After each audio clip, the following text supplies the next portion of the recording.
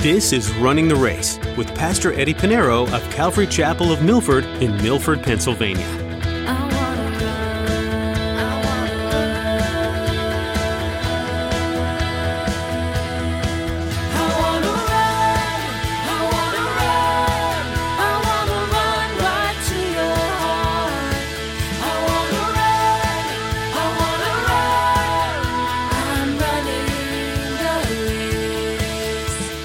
Paul says this, "For I consider that the suffering of this present time are not worthy to be compared with the glory which shall be revealed in us."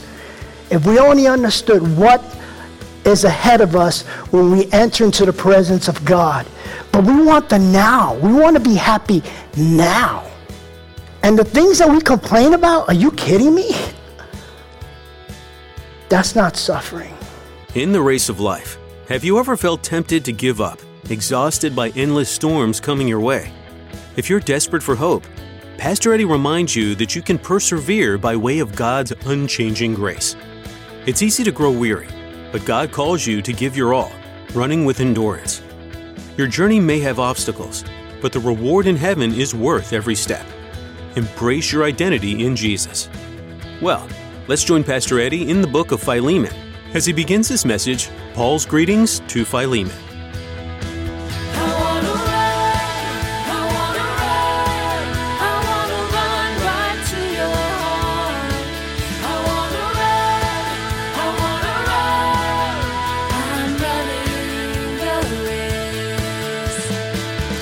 Now let us study verse 1 all the way to verse 3, verse by verse. Look at verse 1. Paul, a prisoner of Christ Jesus. Paul, a prisoner of Christ Jesus. He begins with his name.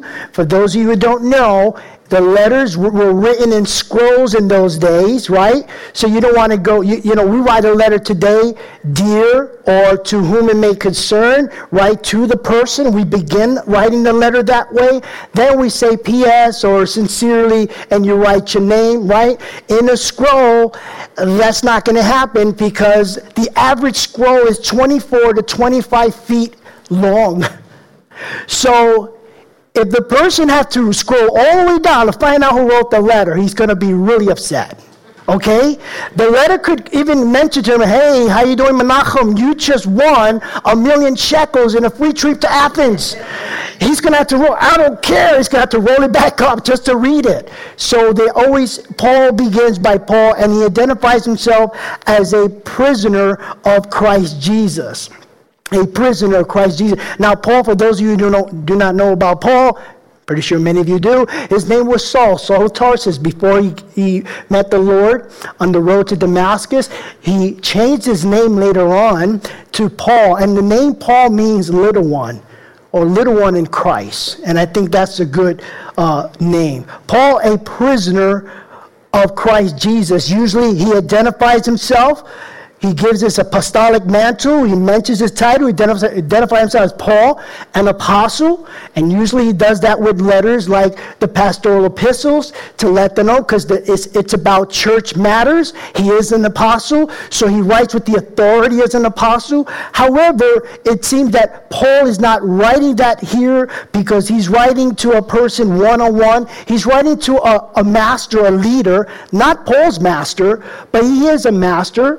Paul's an apostle. So he's writing, from one leader to another, and he's trying to appeal for the forgiveness for Onesimus.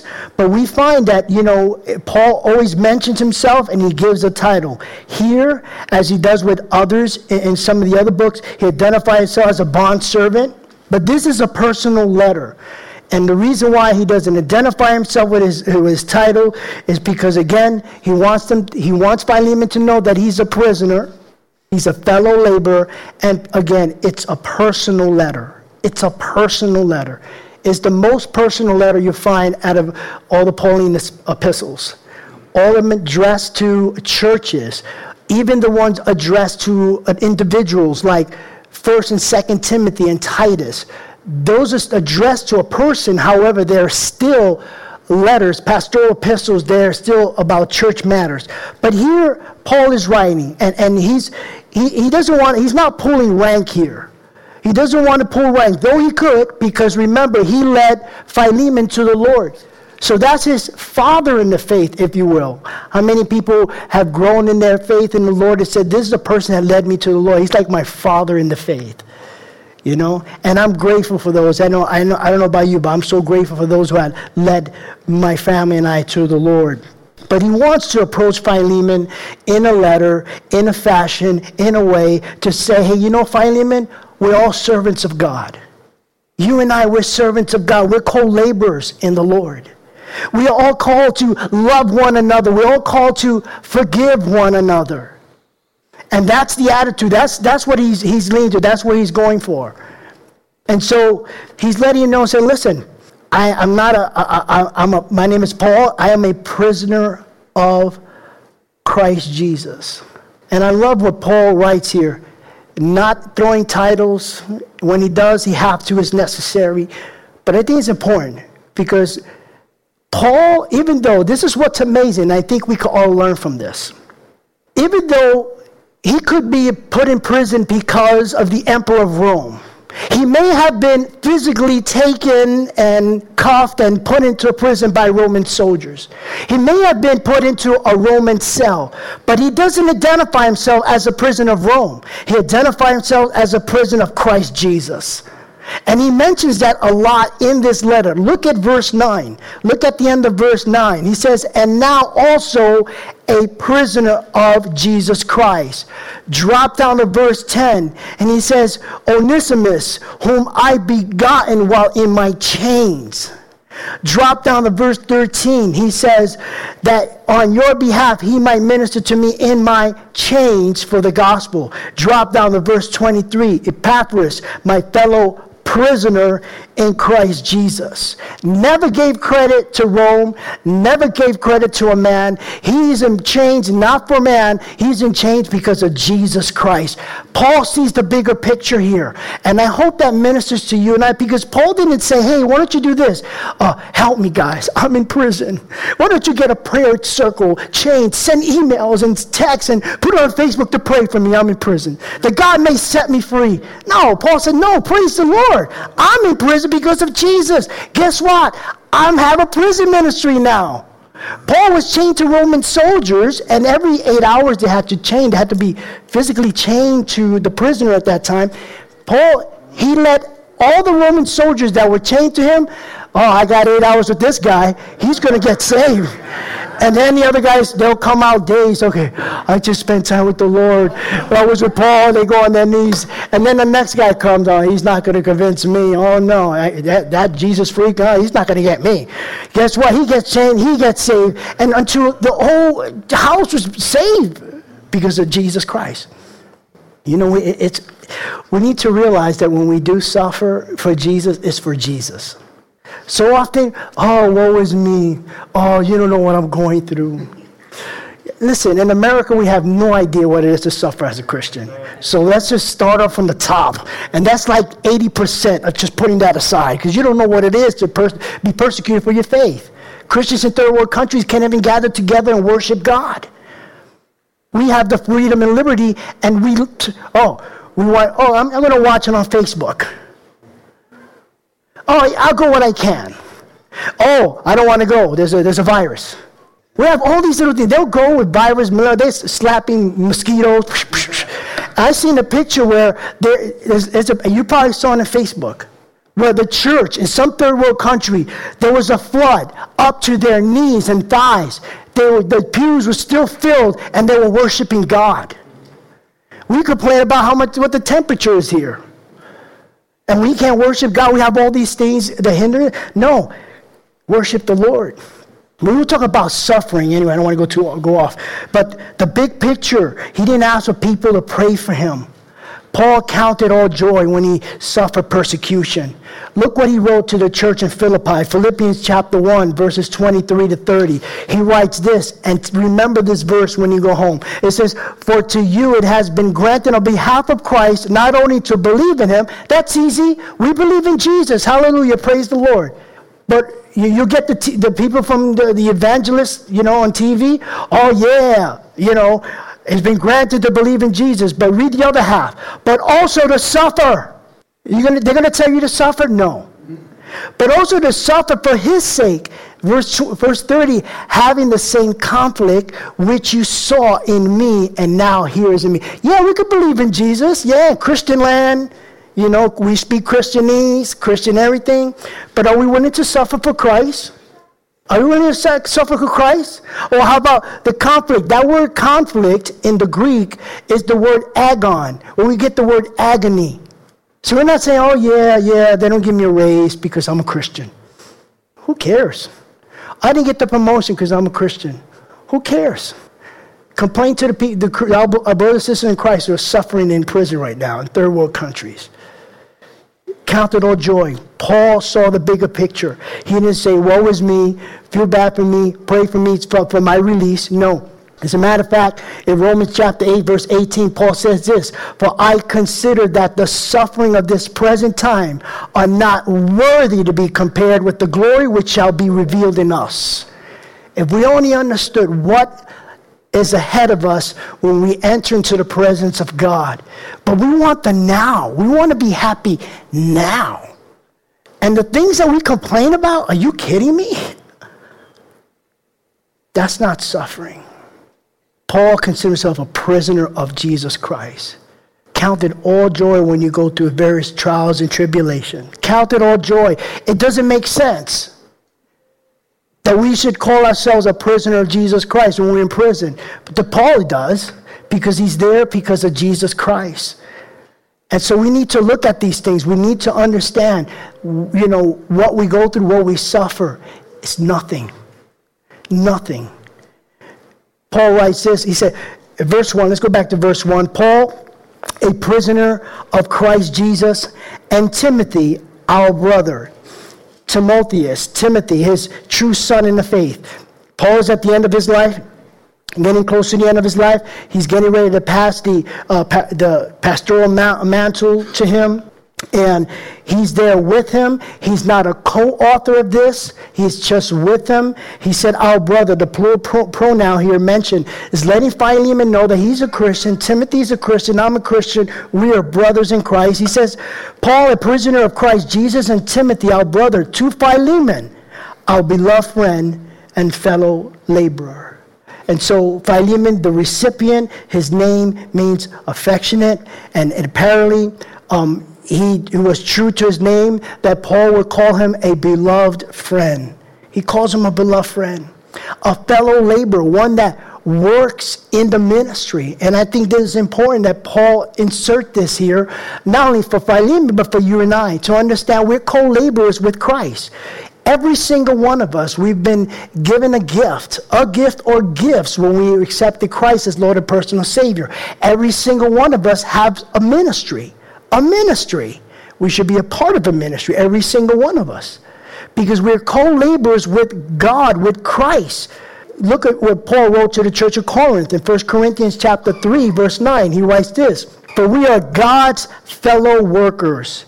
You are God's field. You are God's building. We are co-workers with God. And let me tell you something. Jesus, when he came here, he set the example.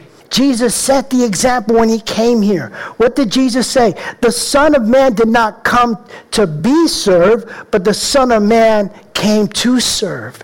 He washed the feet of the disciples. He set the example. There's 4 Gospels for us to read, to learn, to live like Christ. We have Matthew, Mark, Luke, and John. Okay? And Christ is recorded, his ministry. He showed the disciples how to be compassionate, how to love, how to care, how to wash the feet of people. So we're co-laborers. We labor for the gospel. We serve one another. Every single one of us. So he calls himself a co-laborer. Verse 2, he says, to the beloved Alphaea, Archippus, our fellow soldier, and to the church in your house. And Paul is addressing Alphaea, Archippus, and the church because it applies to everyone. We're all to receive him because, let's say if Philemon accepts the appeal and has forgiven Onesimus, the others in the house may not forgive him. And you've seen that. If the leader forgives, okay, he may forgive, but the other people are not going to forgive. Oh, I don't know how he forgave people. I'm not going to forgive people. No, it's a family effort. The whole family must forgive. The whole family is to reconcile. And so he continued to write in verse 3. He says, grace to you and peace from God our Father and the Lord Jesus Christ. We find this in almost all of Paul's letters. He'll either begin by saying grace and peace, or he'll close by saying grace and peace. But you'll always find these together, grace and peace, in Paul's letters. You'll never find peace and then grace. You'll always find grace and then peace. In Paul's day, they didn't say grace and peace or peace and grace. They didn't say that. The Jews would say shalom, which means rest, right? And the Greeks or the Gentiles would say charis, which means grace. In other words, may you have a day better than you deserve. When we say good day, to them it was one word and it meant a lot more. May you have a day better than you deserve. And so what Paul did, this is Paul. Paul is one that came up with this greeting. No one came up with this greeting because it's a theological greeting. There's a lot of theology behind it. Grace and then peace. Because Paul realized, hey, we're gathered together. We're grafted in. There's neither Jew nor Gentiles. Okay? There's no Italians, blacks, or Hispanics. We're all together in Christ. The human race. We're the ones that love to divide. But he says grace and peace. Grace is the word charis is mentioned 155 times in the New Testament, and it means unmerited, undeserved, unearned favor. And it's the grace of God, because you can't have peace. You will never have peace. The world wants peace, but they never will have peace until they have the grace of God. Never. You could say shalom 100 times. You could say peace. Peace in the Middle East. Peace. You could have the peace sign, whatever. That's why Jesus, when he came, he said, I did not come to bring peace but a sword. Whoa, Jesus said that? Yeah. He's talking about, this is a worldly peace, by the way, that really doesn't last, and there's always consequences. There's always something behind. But we're talking, the sword, he's talking about the truth of the Word of God. The world doesn't want the truth. The word is offensive to a lot of people. You ever share the gospel? Well, I hope you're all sharing the gospel. You can experience that when you share the gospel. Say, whoa, that's offensive. Well, there goes the sword. It's sharp, isn't it? But we share the truth of the word of God.